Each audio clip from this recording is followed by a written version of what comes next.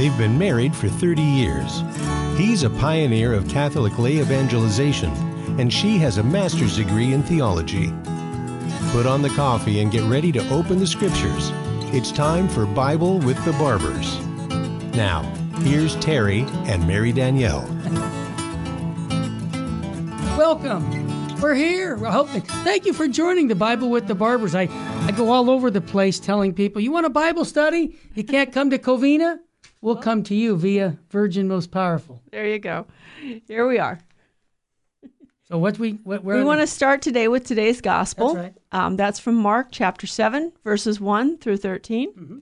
When the Pharisees with some of the scribes had come from Jerusalem, gathered around Jesus, they observed that some of the apostles ate their meals with unclean, that is, unwashed hands. For the Pharisees, and in fact all the Jews, do not eat without carefully washing their hands, keeping the tradition of the elders.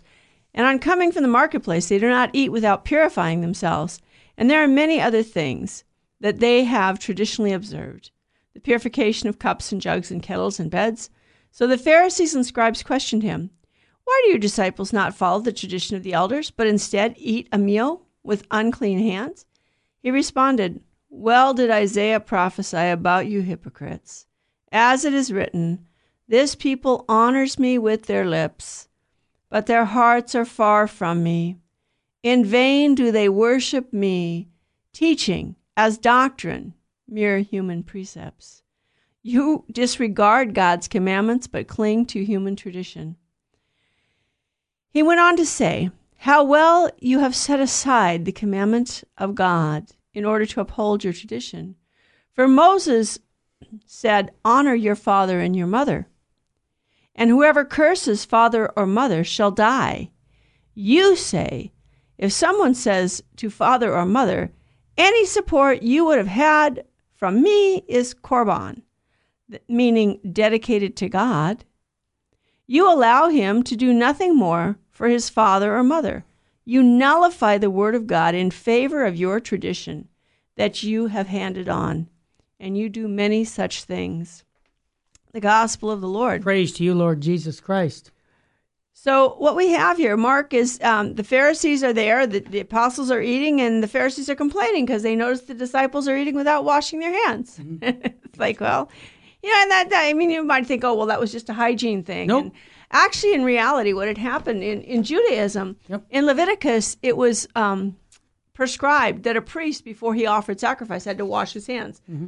I wonder where we get that washing of the hands idea in the New Testament and in the church and the Mass. Yep. So the priest, before he offers the sacrifice, is supposed to wash his hands. Yep. And it's not just the washing of the hands for hygiene. This is symbolic of, cleanse me, O Lord, from all of my sins. Wash me from all my purification. Iniquity. Make me pure. Make me holy so that I can offer this sacrifice worthily. And so what had happened for the Jews is they had extended that so that every Jew, before he ate any meal, was supposed to wash his hands. And not just as a matter of hygiene, but as a way of eating that meal in the presence of God, to be conscious of the presence of God, and to make that eating of the meal an offering to God, in a sense, a sacrifice of obedience, because it's God's will that we have a body and we have to feed the body. So this is what they were supposed to do, and they're supposed to extend that so that every aspect of their life becomes an offering to God. I wonder where Catholics got those ideas. Mary, that ritual purification, from the commentary I have, was a symbol of moral purity that a person should have when approaching God. And on the local level for us today, 2,000 years later, I always ask myself, how does this gospel apply to me? Absolutely. And I want to get to that, but I just like what they said, that the Pharisees had focused on the mere external rite. And maybe sometimes we do that. What do you think? That can happen, and it can happen even, in terms of the Mass. Yeah, and with the sacraments, we have the essence of the sacraments, but then you can add dignity and decorum to them. But we can get attached to the dignity and the decorum that we add, and we lose sight of what the actual essence of the sacrament is. And so we get all upset when the Mass isn't as perfect as we want it to be. But again, it's that internal participation that the Lord, he's looking for our heart. Are we entering into the sacrifice when we participate in any of the sacraments, but particularly in the Eucharist, because the Eucharist is the source and the summit of the Christian life? Do we enter into that sacrifice? Do we place ourselves on the paten with Christ? So I want to make a suggestion on a practical level that when we go to church on Sunday, and if you go to daily Mass, that's great, but preparation before we go to Holy Mass, Absolutely. Read the readings before you go to Mass, Right. Think about those readings. How can it be applied to me in my own life? Yes. And I think that what's the message? The message is preparation before we have an encounter with Jesus Christ. Absolutely. We need to prepare. Just like a farmer has to prepare the soil to receive the seed, or it's not going to grow, so too we should prepare our souls to receive the Lord. Makes sense. Excellent. Excellent. So Jesus goes on to tell them, and it's interesting because Mark makes a commentary in there where he talks about all of these rituals that the Jews carry on. Apparently, Mark is writing for a pagan audience. He's not writing for an audience that's familiar with Judaism. Yeah, it makes sense. And the history of the writing of the Gospel of Mark tells us that Mark is writing the Gospel as it was preached by Peter when Peter is in Rome preaching to the Romans. And so, yeah, they wouldn't understand all these Jewish customs, and so Mark explains those. Let me ask you a question, Mary. Maybe our listeners are thinking the same question. Mark preaching to Rome, it seems like in one sense, and I could be wrong on this, I'm sticking my neck out, but we have a culture also not unlike Rome. Correct. Is that a fair statement? It is a fair statement. We're very much like Rome. The Romans had, by the time Jesus preaches the gospel, Rome is beginning to decline in terms of its morals and its moral practice. Kind of like us. Yeah, really. Our culture. No decline in the West, right? Really? We're all perfect, right? No, seriously. And you had the welfare state in Rome. You had the widespread divorce, And the abortion. no longer there was no longer a respect for the sanctity of the family, and that, of course, with that follows no longer respect for human life. Yep. When you don't respect the sanctity of marriage, you also disrespect the sanctity of life and the dignity of the human person. Well said. Inherent, and it's all, those who are ignorant of history are doomed to repeat its mistakes. It doesn't hurt to study history and, get the real story and then realize we need to wake up and give ourselves to God. It's only those societies that give themselves totally to God that are actually living in a peaceable way where there's a true brotherhood among men. How can we have the brotherhood of men if we're not all children of God? Well said. And there are societies that want to establish the brotherhood of man, but they don't want God in the picture. Well, you can't have a brotherhood of man without God as our Father. If we don't acknowledge that God is the Father of all of us, then how can we be brothers? Where's our common Father? So we need to, we're not unlike the Romans of the first century, the pagans who had lots of practices that were offensive to God. And essentially, the gospel, when Christ preaches the gospel, the first thing he says is repent. We need to give up the sins. We need to give up the sins. And so he goes on and he tells the Pharisees, he says, well did Isaiah prophesy about you hypocrites. You honor me with your lips, but your hearts are far from me. And again, that's an examination for us. Where is my heart in regards to God?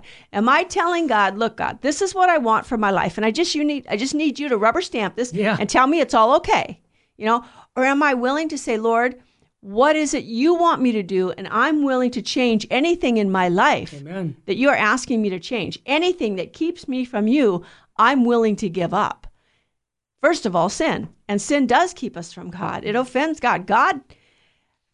All sin is offensive against God. All wrongdoing is sin. Not all sin is deadly, but it's all offensive to God because God is all perfect. He is all true. He is all good.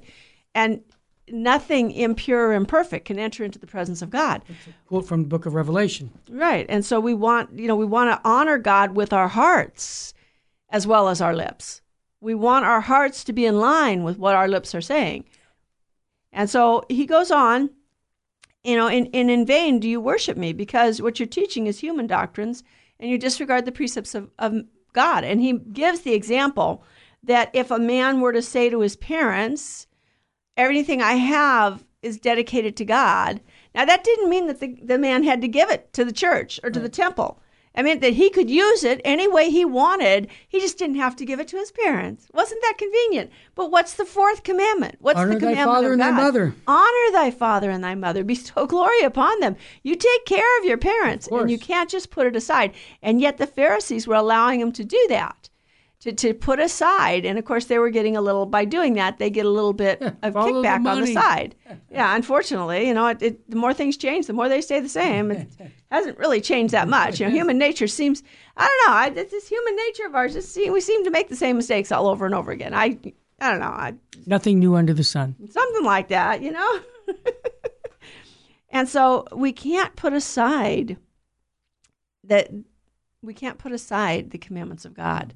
And I know that many, there are people who don't understand what the Catholic Church teaches. As Bishop Sheen used to say, there's not 100 people in the United States of America who hate the Catholic Church. But there are millions who mistakenly hate what they think the Catholic Church represents. And a lot of people who aren't Catholic think that the Catholic Church puts a lot of human commandments in place of God's commandments. And that's not the Catholic Church.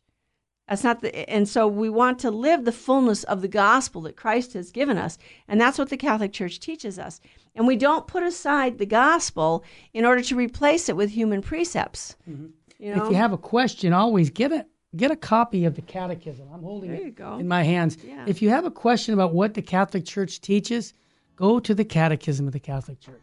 I agree. That's a good place. And it's beautifully written.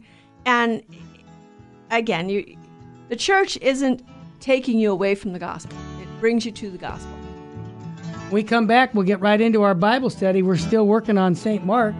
Go. At the Bible with the Barbers. We'll be back at it. If you need more coffee or tea, pour it up. Send me a cup of one day. We'll be right back.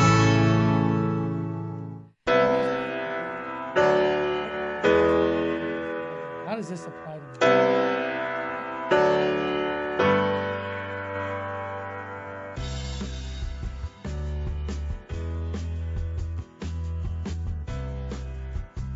This is Terry Barber inviting you, all the men, to a men's conference June 15th at the Sacred Heart Chapel. This is going to be a day where we're going to talk about true masculinity. There's a problem in the Catholic Church today. We have very few men who love the Catholic faith.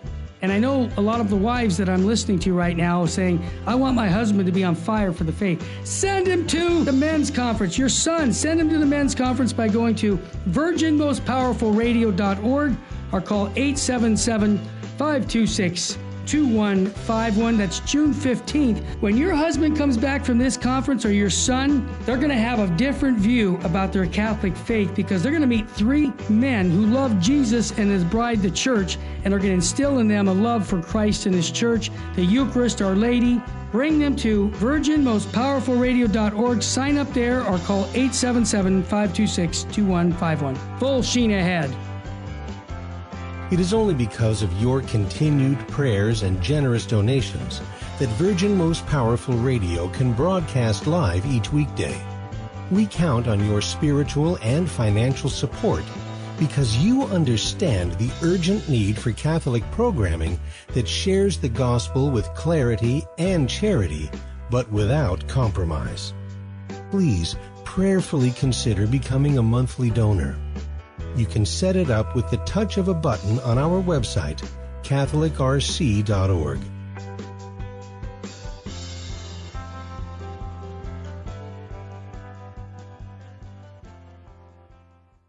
Buying or selling your home or your business property? This is Terry Barber. Real Estate for Life underwrites the Terry and Jesse Show. And they can connect you to one of 900 pro-life real estate agents around the world. And when they receive their referral fee, they will give 80% of it to a pro-life organization. Wow! That's 80%! realestateforlife.org, 877-LIFE-US1.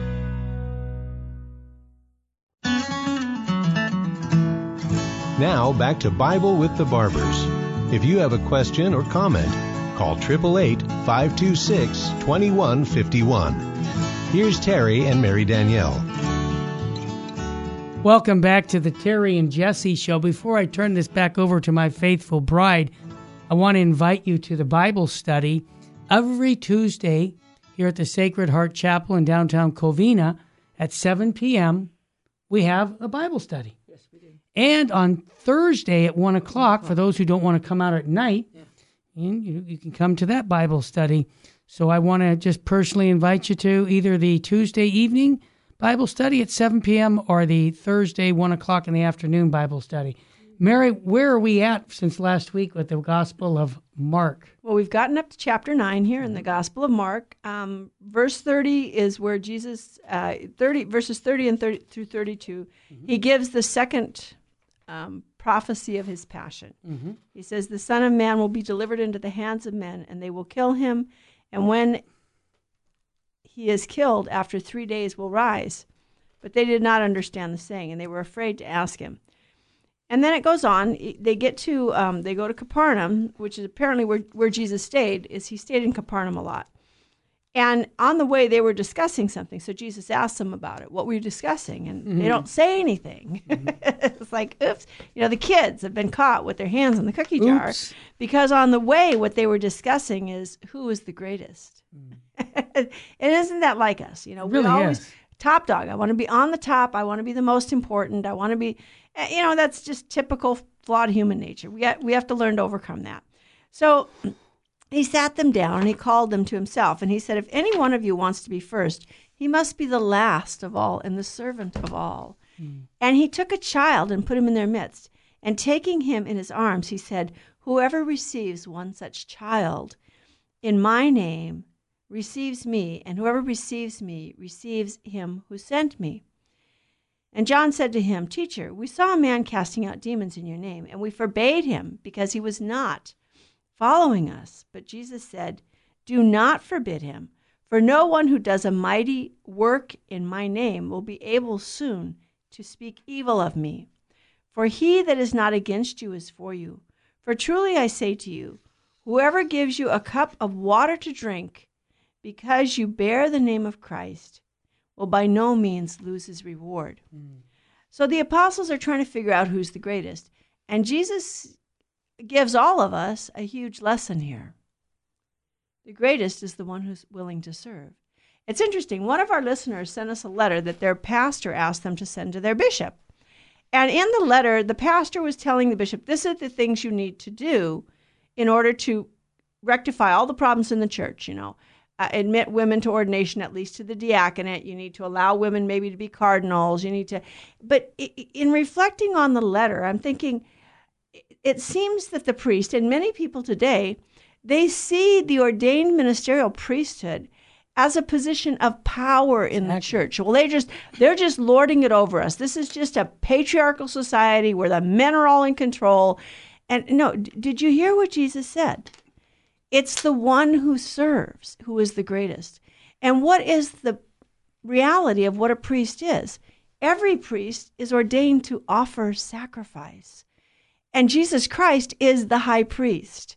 So number one, no, the church can't ordain women. That's not a possibility. Every priest who is ordained shares in the priesthood of Christ, the high priesthood of Christ, and in a unique way are identified with him as a man. So only a male priesthood, because Jesus Christ was truly a man. He became man, and he wasn't an androgynous human being. He was male. That's just reality, and it's not putting women down. When God made Adam and Eve in the garden, it's a complementarity. There's this, we have to work with one another and serve one another. We each have our own gifts and talents, and it's not about putting each other down. Well, I'm upset I can't give birth to a baby. Yeah. See, this is the can't problem. Change it. Mary, one of the saints talked about following Jesus. They said, what do you need? And he said, there's 3 things you need. Humility, and humility. There you go. And this scripture verse really speaks about humility. Right. And who you are right. in front of God. Right. And I'm not saying there's not the temptation to act like you have power over other people. I mean, the apostles are arguing about who's the greatest, right? We're human beings. Jesus Christ founded his church, and he only founded one church. There's not a bunch of them. Nope. And God really did become man and live on this earth and found one church. One. And so that's his church. But it's for service. We are to serve, and we're supposed to bring the gospel to everyone in the world. And we're not just supposed to find pagans and say, oh, that's nice, you be a good pagan. We're supposed to bring them to Christ. We're supposed to bring Christ to them. We're supposed to be Christ for them. It's like Mother Teresa, when she started in India, started picking up the poor people out of the streets who were dying. She just wanted to let them know that they were loved before they died. And she would love them. And Bishop Sheen said, well, Mother, what do you say to all these people? How have you evangelized all these people? And she said, I don't say anything. I love them. And that was the first step, that unconditional love. I am here. I'm going to pick you up out of the street. I'm going to clean you up. I am going to sit by your side, and I'm going to help you through this lonely process of suffering and death. And she showed that love. And then she would ask them, do you know Jesus? And they'd look at her and they'd say, oh, Mother, is he anything like you? And she would say, no, but I do try to be like him. And they would say, Mother, we want to know Jesus. If he's inspired you, then we want to know who he is.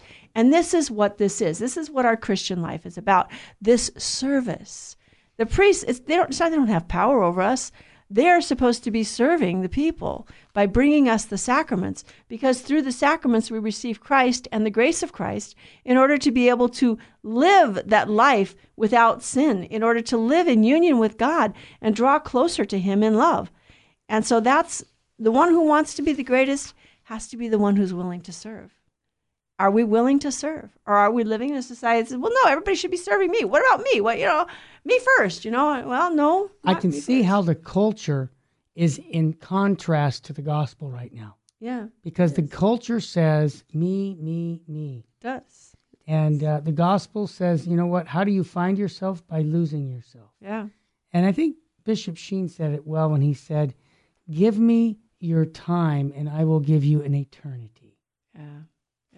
So Christ says to us, amen, amen. So we serve one another. And the example he used was to bring a little child in his midst. Mm-hmm. Little children who haven't been spoiled are not seeking power. They're not seeking to lord it over others. And they trust their parents to provide for them everything they need. Yep. And this is what we need. We need this childlike attitude toward God, that he is going to provide for all that we need. That doesn't mean we sit back and say, okay, Lord, give me everything I need. No, we work, we serve our family, we do the things we need to do. We do our duty day by day. But we don't trust in the material things. We trust in God. And we will have a sufficiency of what we need of this world's goods. But we should be childlike. Mm-hmm. We should be humble, and trusting. We need to ask the Lord to trust him. So John tells them that they saw a man, casting out demons in his name, and they're like, well, we forbid him because he doesn't keep company with us. And Jesus said, no. If he's doing a mighty work in my name, he will not soon turn against me. Anyone who is not against you is for you. So there is that reality that, maybe someone didn't hear the fullness of the gospel yet, but they heard about Jesus, and so they're trying to do. Now, we should bring them the gospel and help them to understand more fully, and that happens in the Bible. You have these group of people who are baptized, and Paul runs into them, and he said, well, what baptism? They were baptized with John's baptism, but they hadn't heard the full gospel yet. So then he preaches the full. He doesn't say, oh, well, you got John's baptism. That's awesome. Just, right. No, he preaches the full gospel to them, and he brings them. And so Jesus says that even if you give a drink of water to someone because they bear the name of Christ, you won't lose your reward. God sees every little detail of our life. There's not a moment of our life that is insignificant to him.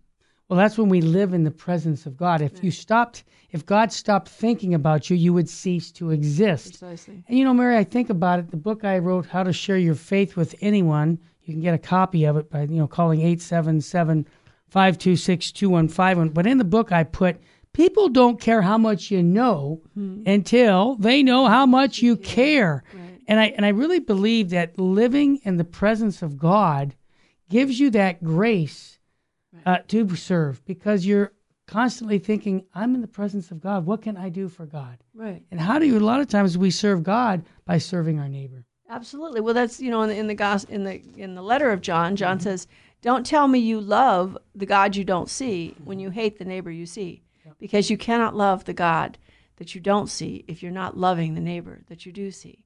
And so, yes, our love of God is expressed. And when Paul was, knocked down on the road to Damascus, Jesus says, Paul, Paul, why do you persecute me? Who are you, sir? I am Jesus, whom you are persecuting. Well, wait a minute. I'm not persecuting Jesus. Jesus is dead. He's gone. He's not. What are you talking about? I'm just persecuting people who are rebelling against God and Judaism, because that's the religion that God had established. Well, Christianity was the fullness of Judaism. It was the fulfillment. It was the completion. And so, you're persecuting me, Paul, by persecuting my followers. And that's what we have to know, that whatever we do for anyone else, and that's at the last judgment, Jesus will say, I was hungry and you gave me to eat. And I was there. Well, when, Lord? When you did it for the least of my brothers. Mm-hmm. So what we do to other people, we do to God. Yeah. Jesus said this. He made this clear, that the way we treat others is the way we're treating Jesus. It was Catherine of Siena. Our Lord said, Catherine, I require that you love like I love. But you see, you can't love me first because I made you, and so I gave you your neighbor. So you could love someone who didn't love you first. I know, that is such a great one. And so that's what we need to do. So then Jesus goes on and he warns against scandal. And he says it'd be better to have a great millstone tied around your neck and drown in the depths of the sea than to cause one of these little ones to sin. Mary, I have to interrupt you because that hits me right between the eyes when you use the word scandal. Yeah. The Bible used that word. Yes, it does. And, scandal is one of the biggest things that hurts evangelization. And in the church right now, we need to be praying hard for our priests, bishops, and the Holy Father, because there's a lot of scandal in our church right now. Yeah. And what can you do? What can I do? What can Mary do? We can also pray and make our sacrifices of expiation and sacrifices of reparation to try and gain the graces for Holy Mother, the Church today, to get back its charism of serving and not to be served, because we have the McCarrick cases and all these priests or bishops that have been unfaithful. That shouldn't stop you from being faithful to Jesus Christ, because the last time I looked, you see that crucifix up there? That's who we worship, not the Pope, not the bishops, not a priest. And so we need to be praying hard for the church today, because we are living in what I call uncharted times. This is a serious matter right now. Holy Mother, the Church is counting on you, me, my wife, to be praying very hard for the salvation of souls, because there's a lot of scandal that's going on. And how can we all help? By our prayers. When we come back, Mary Danielle is going to continue with the Gospel of Mark, chapter 9, here at Virgin Most Powerful Radio.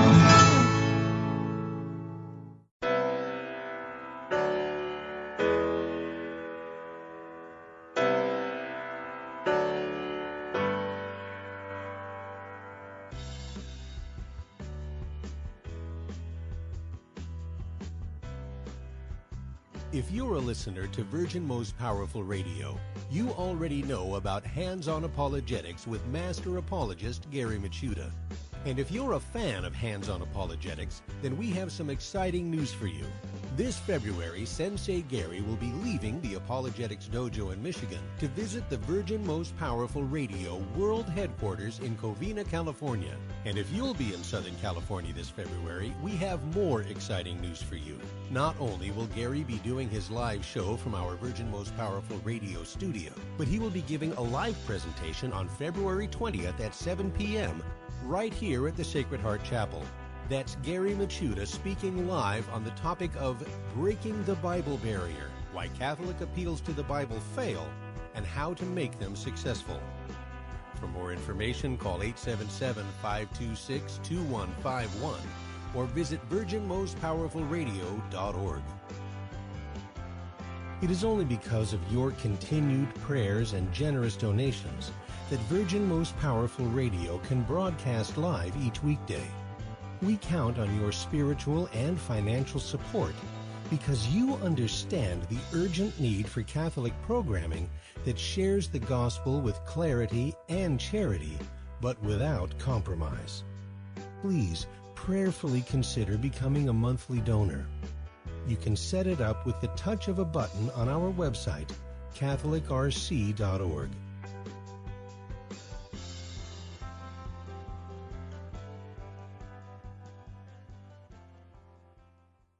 Buying or selling your home or your business property? This is Terry Barber. Real Estate for Life underwrites the Terry and Jesse Show.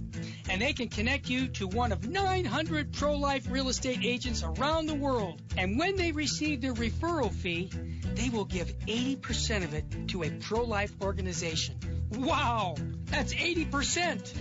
realestateforlife.org, 877-LIFE-US1.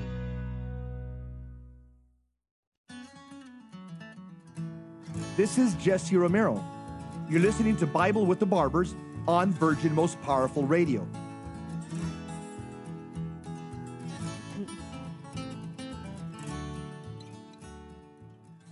Well, welcome back here. And we're looking at the Gospel of Mark here. We're up to verses 42 through 50. And Jesus is talking about scandal. That's chapter 9, too. Chapter 9. Yeah, thank you. Chapter 9. And he goes on to say some things that sound pretty harsh. He says, if your hand causes you to sin, cut it off. If your foot causes you to sin, cut it off. If your eye causes you to sin, pluck it out. Mm-hmm. For it's better for you to enter life maimed than to enter into Gehenna with your body sound. Now, is he advocating for us to mutilate our bodies? No, that's not what he's advocating. But he's warning us something. It's not just enough to avoid sin. We need to avoid the near occasion of sin. What is causing us to sin? When we go to confession, we need to make a firm purpose of amendment. And we need to ask ourselves, what is causing me to fall into this sin? And we need to avoid those near occasions of sin. It's like the internet. If you're addicted to pornography, you need to get rid of the internet in your house, because that internet is a near occasion of sin. If you're buying magazines that are pornographic, or watching TV shows that are pornographic, or listening to music, there's music, sometimes it's not visual. It can be audio or words that are written that are pornographic. If we're allowing ourselves to indulge in these things that are sinful or lead us to sin, we need to get rid of them. We need to cut them out. We need to be ruthless with ourselves. I want to add something, too. After you cut it out, replace it with a virtue. Absolutely. Maybe it's reading the Bible. Maybe it's reading the Catechism or a Life of a Saint, some inspiration that's going to give you something to really meditate that will lead you towards Christ. My wife and I just came back from a wedding. Jesse Romero's son got married in Phoenix. And it was a very, a beautiful wedding, and we were getting ready to call it a night. And I put on my phone a presentation that was so inspirational with Raymond Arroyo.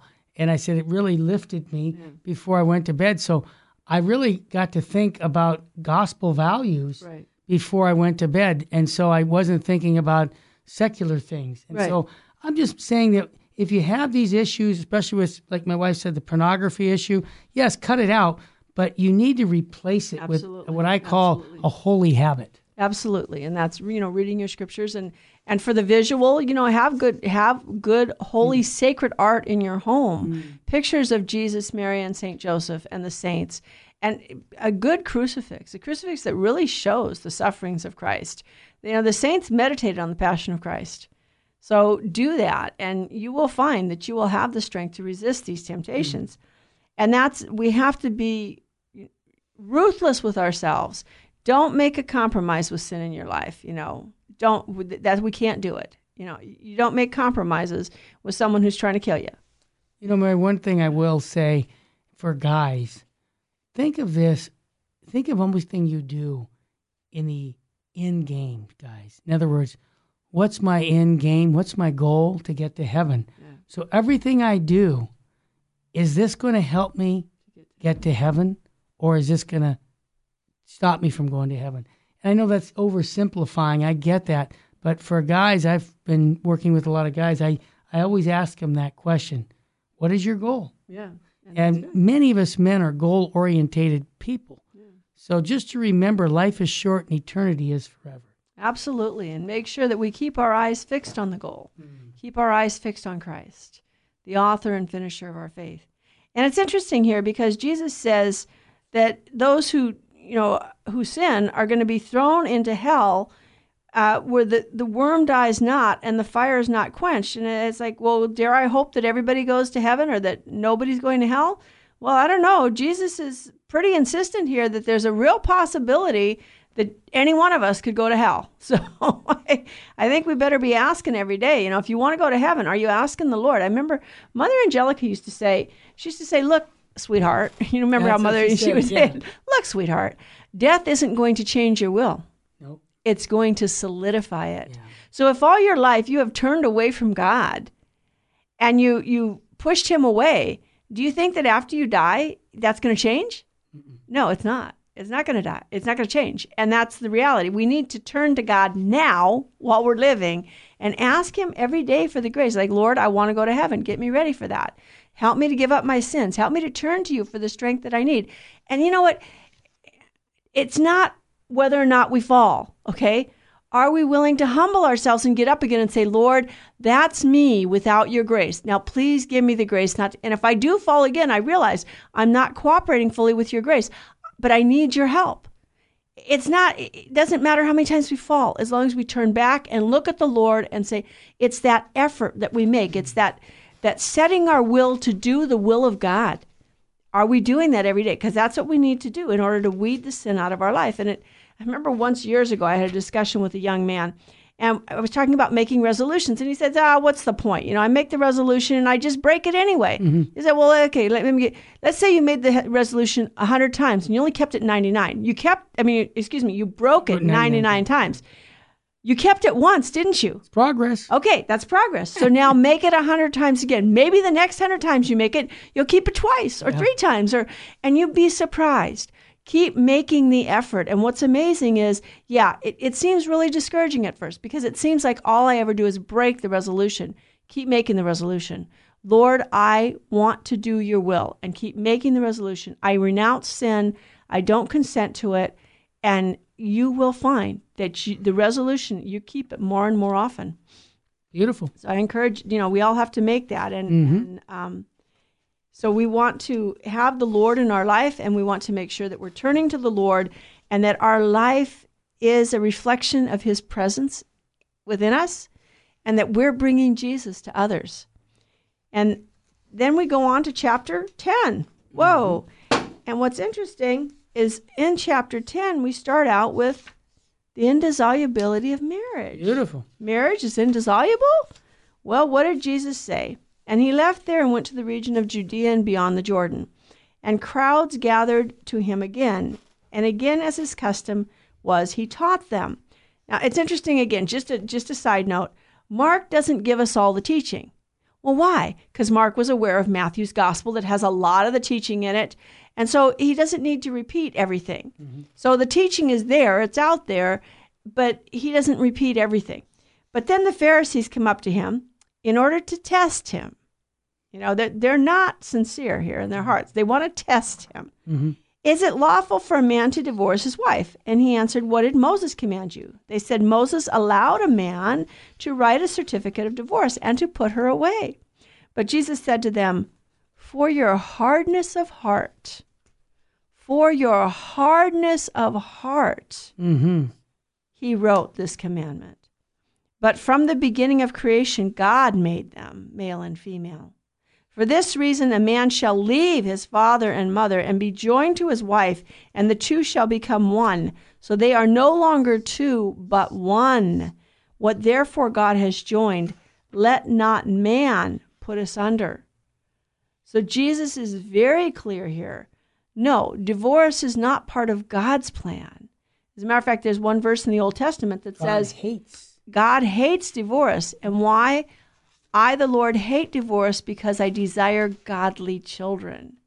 When you divorce, it causes great disruption in the psyche of the child, and it makes it extremely difficult for them to believe that there is a Father in heaven mm-hmm. who can be faithful and is faithful to them, because they see this break in their own family, and the family is supposed to be a reflection of the life of the Trinity. So if the family can break up, well, then maybe God can stop loving me. Do you remember Steve Wood, the Presbyterian minister, friend of Scott Hahn? And he told us that it was this teaching about the Catholic Church on the indissolubility of marriage that made him realize that he should become Catholic, because he saw in the Protestant churches what he would call, divorces. Right. One denomination would divorce from another denomination. And he saw the beauty of what the Catholic Church taught for 2,000 years on the indissolubility of marriage. And that was something that was very attractive to him because he knew down deep that this is the way God had designed it. Right, right. And in the scriptures, it's very clear. In the beginning, God made them male and female. Mm-hmm. And for this reason, a man leaves his father and mother and clings to his wife. And what God has joined, man is not to put asunder. The two become one. So, Mary, marriage. Even if the church wanted to dissolve a marriage, a valid marriage, it couldn't do it, could it? It can't do it. The church cannot dissolve. So I want to make a distinction between an annulment and divorce. Right.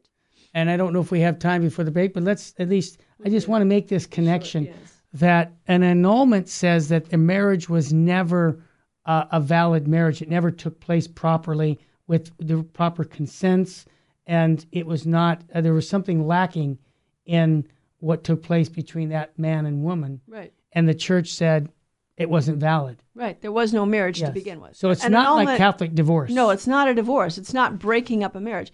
An annulment is a declaration that there was no marriage to begin with. There you go. Now, when the church grants an annulment, that doesn't therefore mean that the children were illegitimate. No. The children are still considered legitimate That's children. right. Because the people were they entered into some kind of a civil union. Mm-hmm. But it's not, there's marriage on the natural level and marriage on the sacramental level. Mm-hmm. But in order for there to be a true marriage, there have to be certain things in place. And both parties have to be free to marry, number one. And then they have to freely enter into it. Right. They can't be coerced. They can't be forced. What about open to life? And they have to be open to life. Both parties need to be open to the possibility of children. So it's possible, let's say, and just on a practical level, and then we'll get back to this after the break. Let's just say the man did not want to have children, and he made that very clear to his wife, and he just said that to her, and she just went, well, maybe, I don't know. Maybe he'll change his mind down the road, And that would be in grounds for an annulment. But on the other hand, let's say 3 years into the marriage, they have children, and he changes his mind. Right. Then that ratifies. Right. That because some impediments, would be called an impediment. His not wanting to have children would be called an impediment. Mm-hmm. That the fact that they had children later supplies for that impediment, so that marriage becomes valid. Right. When we come back, we'll continue on John 10. On the indissolubility of marriage, what the Bible has to say about marriage. I'm interested in that, and I know you are too. Get yourself another cup of coffee or some tea, and we'll do our last segment here at the Bible with the Barbers. We'll be right back after this quick break.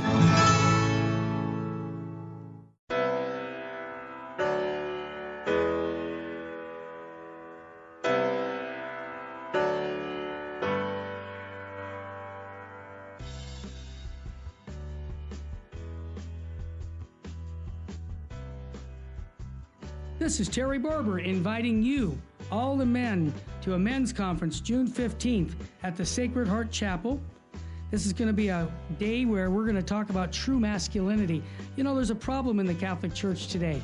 We have very few men who love the Catholic faith. And I know a lot of the wives that I'm listening to right now saying, I want my husband to be on fire for the faith. Send him to the men's conference. Your son, send him to the men's conference by going to virginmostpowerfulradio.org or call 877-526-2151. That's June 15th. When your husband comes back from this conference or your son, they're going to have a different view about their Catholic faith because they're going to meet 3 men who love Jesus and his bride, the church, and are going to instill in them a love for Christ and his church, the Eucharist, Our Lady. Bring them to virginmostpowerfulradio.org. Sign up there or call 877-526-2151. Full sheen ahead. It is only because of your continued prayers and generous donations that Virgin Most Powerful Radio can broadcast live each weekday. We count on your spiritual and financial support because you understand the urgent need for Catholic programming that shares the gospel with clarity and charity, but without compromise. Please prayerfully consider becoming a monthly donor. You can set it up with the touch of a button on our website, catholicrc.org.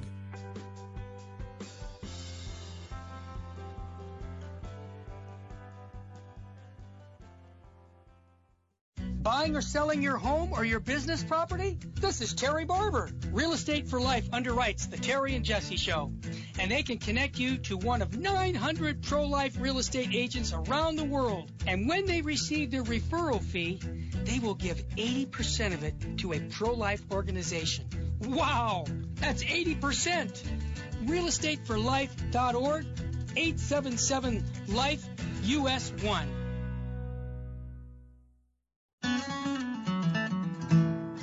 Now, back to Bible with the Barbers. If you have a question or comment, call 888-526-2151. Here's Terry and Mary Danielle. So welcome back. And when the disciples were back in the house, they asked Jesus about this, and Jesus says to them, whoever divorces his wife and marries another commits adultery against her. And if she divorces her husband and marries another, she commits adultery. So divorce and remarriage it's adultery. If you've remarried after you're divorced, now there may be times when people are in really difficult situations, they're being abused, you need to separate from a spouse that you're legitimately married to. That's right. But that doesn't give you the freedom to remarry. Bishop Sheen said, so your husband turns out to be alcoholic or something. Now you don't have to stay in the same house with him if he's abusing you. You can protect you, and you do need to protect yourself and your children. But pray for him and pray for him to come back and to be faithful and to get over his addiction, whatever's causing it. And, if a man is abusing a woman, well, why? Men who come home from the war, even women who come home from the war and have PTSD are police officers. Yes. Believe me, our police officers have PTSD. They do. They see things in the streets, and some of them have their lives threatened or have been shot. And so they're suffering from this. They need help. But you don't have to stay in an abusive situation. But that doesn't mean you have a right to divorce and remarry. That's right. So, Mary, just a quick note. You notice the Bible doesn't use the word irregular union. Right. And I say that not to try and attack anybody. I just say, use biblical language because, sometimes when we soften a situation, you lower the bar and people don't really get a grasp of what they're living in. Right. And I think that if somebody... and I've talked to many young couples and older couples who have been living with a man or a woman that's not their husband. Yeah. And they said, thank you for telling me what I needed to hear. Yeah. Because I was being told, don't worry about it, God loves you anyway. And it just seems like it's a compromise. And I say that because it's the truth that sets us free. Right. And, the question isn't not whether or not God loves us. Yeah. God loves because God is love. He loves the devils, and he loves all the souls in hell. That's right. It's not God who doesn't love. It's the ones in hell who don't love. Right. And so the difficulty is not whether or not God loves us. Yes, God loves us. And as Scott Hahn used to say, he loves us just the way we are, and he loves us too much to leave us that way. I love that line. Jesus Christ came, and the first thing he said was, repent, for the kingdom of God is at hand. We need to give up our sin. Yeah. Yes, God loves us, but sin makes it impossible for us to love. And if we do not love, we cannot get into heaven. Mm-hmm. Satan couldn't get into heaven because he refused to love. Mm-hmm. He refused to submit himself to God and to love God. Bishop Sheen said it this way, if one loves, everything is easy. Yeah. If one doesn't, everything is hard. Right. Love is, and for love, it has to be true. It has to be faithful to the truth, and it doesn't change the truth in order for it to feel good. That's not what love is. Nope. So then Jesus goes on here, and the women are bringing their children to Jesus to have him bless them, and the disciples rebuke the people. Don't bring the kids here. We're tired. We're busy. And Jesus was indignant at that, and he said to them, let the children come to me, and do not hinder them, for to such belongs the kingdom of God. Truly I say to you, whoever does not receive the kingdom of God like a child shall not enter it. And he took them in his arms and blessed them, laying his hands upon them. And, I just find this so ironic, this whole problem with children and not wanting to have children in church. Guys, this isn't a new problem. The apostles were trying to chase the children away. So it's something inherent in man, that the whole reality of the sacrifice called forth from us by the presence of children makes us a little uncomfortable, and sometimes we just want to push it aside a lot. That Jesus said, no, don't do that. The children are welcome. Jesus said, let the little children come to me. One translation is actually suffer the little children. So make the sacrifices necessary. Bring the children to Jesus. Bring the children to Jesus. Bring the children to Jesus. Mary, we were at a church called St. Andrew the Apostle in Arizona. It was Chandler for the wedding. Yeah. And I took a picture of a little piece of paper they have in the pews. Yeah, it's beautiful. And all the years, 40 years of going into churches, I've never seen anything so pretty. It said, to the parents of our young children, sit towards the front where it's easier for your little ones to see and hear what's going on at the altar. They're tired of seeing the back of other heads. Quietly explain the parts of the Mass and the actions of the priest, deacon, and altar servers. Sing the hymns, pray, and say the responses. Children learn liturgical behavior by copying you. If you have to leave Mass with your children, feel free to do so, but please come back. As Jesus said, let the little children come to me. So beautiful. And this is the message to the parishioners. I'd love to have a pastor say this. Yeah. Hey, the presence of children, it's a gift to the church. They're a reminder that our parish is growing, and they are the future of the church. Amen. Please welcome our children and give a smile of encouragement to their parents. Please set a good example for our children by refraining from talking in the church, especially during and after the rosary, by staying until the end of Mass. Children learn liturgical behavior by copying you. Mary, that brought a warm part of my heart when I saw that this was in the church.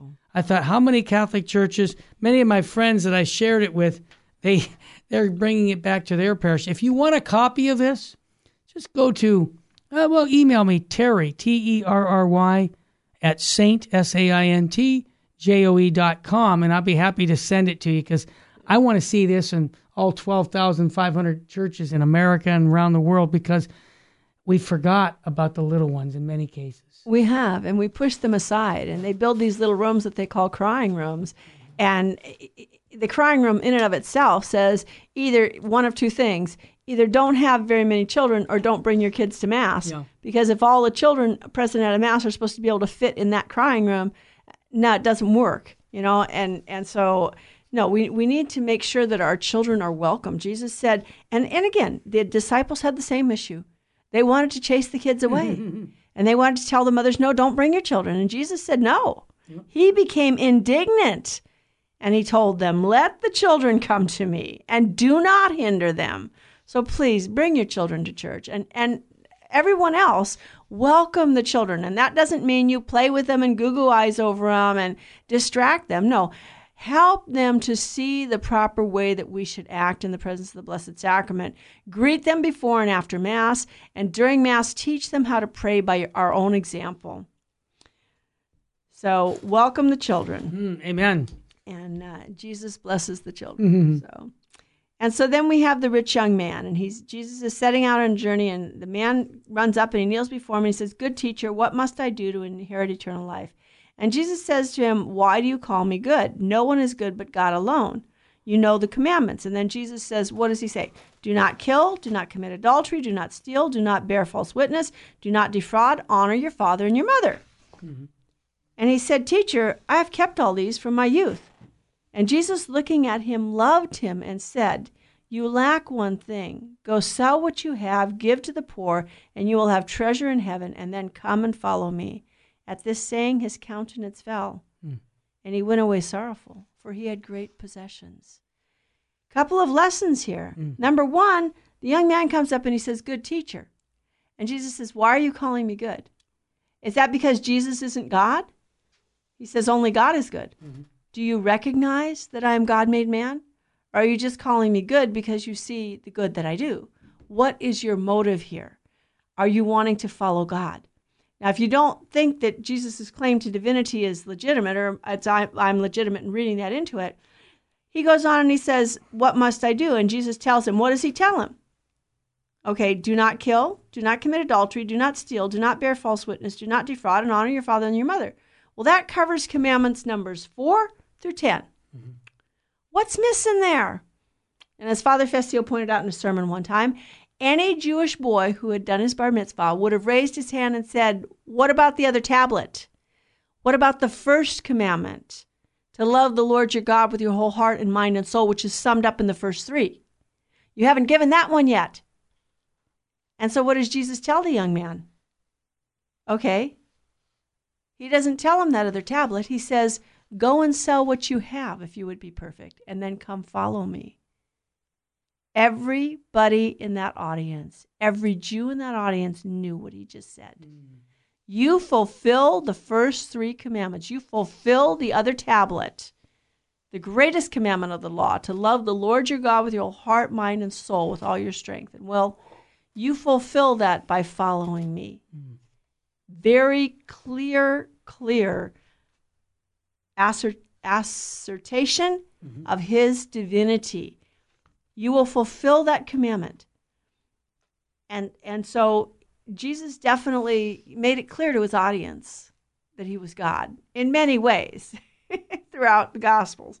He makes it very clear. He doesn't have to say, I'm God. It's there. It's and any Jew. And again, part of the difficulty is we read the Gospels oftentimes with our own 20th century cultural, we're not reading mindset. It. Right. And you have to read the gospel in its historical context. That was, Brant Petrie had that experience in college where he had a Jewish professor, a woman, who taught them how to read the New Testament with a first century Jewish mindset. Oh, he said, my word, it opened up worlds to him, because how a Jew would have realized this. They would have said, you're claiming to be God. Well, wait a minute. You're saying that we fulfill those first 3 commandments by following you. That's a claim to divinity. But of course, he's already proved his divinity through the miracles he works. And the young man goes away sad because he has great possessions. The Bible doesn't say that money is the root of all evil. It says the love of money. We can get attached to the things of this world, and we need to be very careful that we don't get attached to the things of this world, because our attachment to the things of this world keep us from God. God must be first in our lives. And if we're attached to the things of this world, we're actually putting them in front of God, and that's a form of idolatry. So we need to examine ourselves in our own situation. Where is our attachment? You mean to tell me, us guys, we might be worshiping sports? Maybe a little bit. And maybe the women have their own thing they can be worshiping. Shopping, being with friends, just, spending time not doing their duty. Yeah. So there you have it. Well, I want to ask you, Mary Danielle, you have a Bible study this evening at 7 p.m. Are you going to be talking on the Gospel of Mark tonight? I will be talking on the Gospel of Mark. We're trying to finish up and understand that Gospel more. If you'd like to come at 7 p.m. at the Sacred Heart Chapel in downtown Covina. And again, on Thursday at 1 o'clock in the afternoon. That is correct. You can come there. I want to thank you for joining us here at the Bible with the Barbers on Virgin Most Powerful Radio.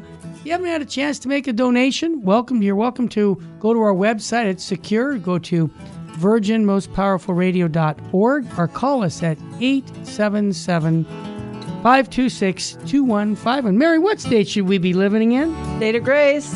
What state shouldn't we be living in? State of mortal sin. Again next week. God love you. Saint Faustina's Prayer for Priests.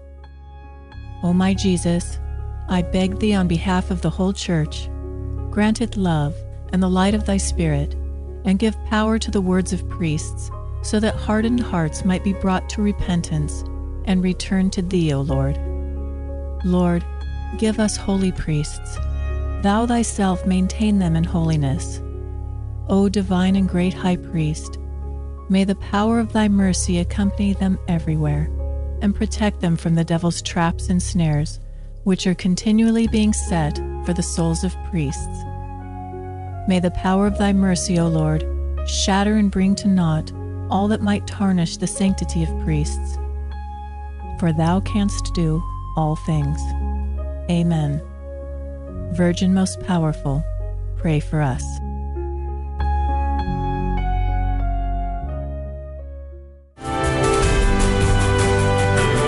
Virgin Most Powerful Radio, sharing the gospel with clarity and charity.